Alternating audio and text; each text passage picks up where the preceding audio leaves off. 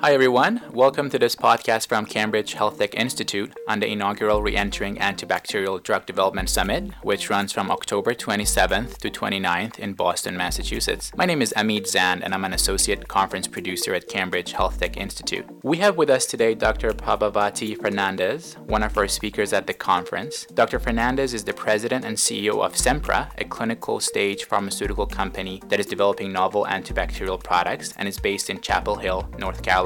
Dr. Fernandes will be speaking at the Solving Antibacterial's Commercialization Equation, which is the business-focused track of this conference.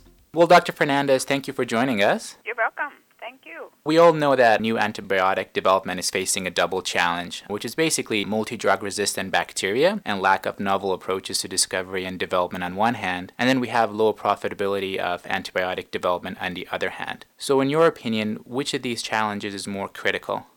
So indeed, the problem is double. So first is the antibiotics are not expected to be priced high, and the daily dose could actually be lower than a bottle of water. So while the cost of development, though, has increased, and there are large comparative trials still needed for each indication.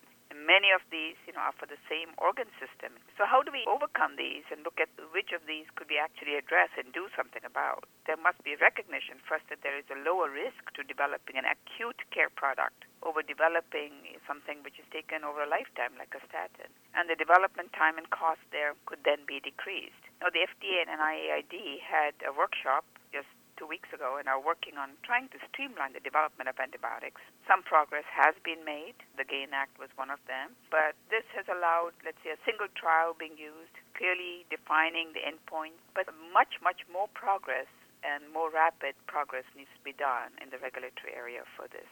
There is still very great reluctance to allow higher pricing, or shall we say appropriate pricing of antibiotics. We have examples of antibiotics that have failed even though there was a new class like fidaxomicin because they were priced too high. I've heard physicians say they will not use certain antibiotics because they are priced high. Indeed, higher pricing may be allowed for antibiotics with activity against a few multi-drug resistant strains. I've heard companies say they will price their antibiotics very high because they will address these few multi-drug resistant strains. But will that allow companies to survive if these antibiotics are held in reserve for these very few cases? Maybe the expectation is that those number of cases will increase, but maybe that would be an unlucky thing for the world. Until antibiotics are priced fairly, though, because they save lives and minimize hospitalization, if you can price them fairly, then investment dollars would flow in. Otherwise, I think it is unlikely to attract a lot of investment dollars until the two changes happen. One is the pricing as well as to decrease development costs.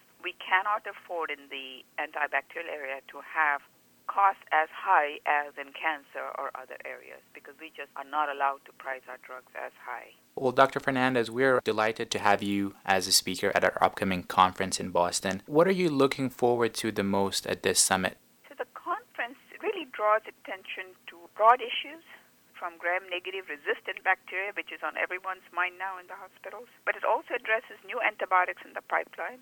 It's addressing challenges in commercialization, new mechanisms, new targets. And I do see something which in the past may not have happened. Many companies are now working with each other to have similar goals of working with regulatory groups to also see that pricing is done. There's a lot of discussion out there. That's really very helpful. The topics actually lead me to believe that innovation is still there in biotech, in spite of less research dollars being there. But biotech maybe can function on lesser dollars than in big pharmaceutical companies. We know how to be cost effective, but we do need help in commercialization and the funding to get to these late stage products because by the time one starts phase 3 trials, you really have to start commercial plans, and the commercial plans are very, very expensive for a little company. But we must capture this current momentum and enthusiasm both from NIAID, from the FDA, from the Congress, and from people at large who all know about drug resistance now, which is being, I think, captured in this conference. And let's let it grow so that antibiotic resistance does not take us to the pre-antibiotic era. So I think the conference really brings a lot of things which are being discussed in Washington, in Bethesda, at the FDA, at NIH, by BARDA, and they're bringing it all together. And I think it'll be 2 very exciting days with a lot of different thoughts being exchanged. Excellent. Thank you very much, Dr. Fernandes. You're very welcome.